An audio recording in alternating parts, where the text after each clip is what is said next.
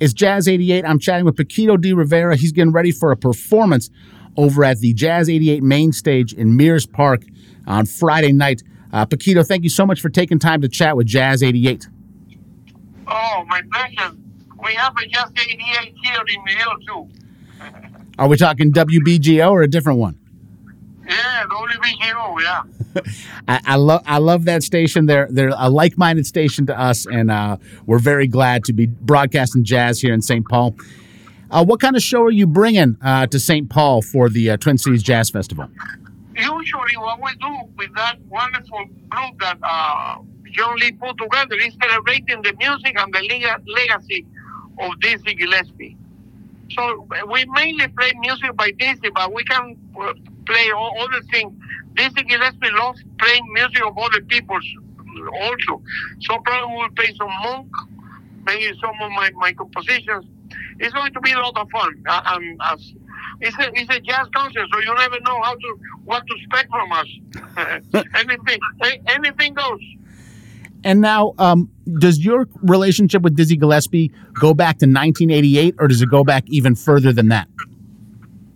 Oh no, I met Dizzy in 1977 in Havana. Believe it or not, he was in a jazz cruise called the Duff. And Stan Getz was in that crew, and David Dunham, and Father Hines, Rudy Rutherford.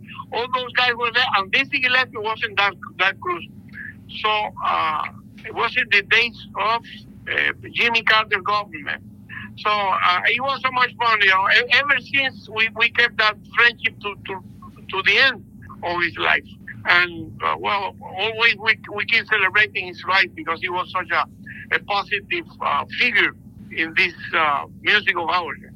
And what's important to you, Paquito, about continuing on his legacy and his songbook? What makes that part of your mission as a jazz artist? He's fun. He's fun, and his music is so educative.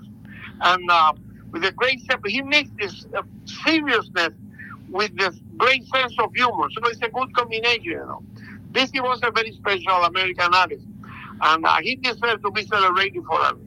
Plus, it's fun. It's fun playing his music. Well, Paquito, we are very excited for the performance. We really appreciate you checking in with Jazz 88 beforehand, and we've been playing your music like crazy, just getting everybody ready for the show, and we really can't wait to see you live. I know it's been a couple of years in the making because of COVID. There were some delays, and everybody from the promotions group to the audience, we're all really glad that it's going to work out this time. So thank you so much for coming to the Twin Cities, and thanks for chatting with Jazz 88 in advance.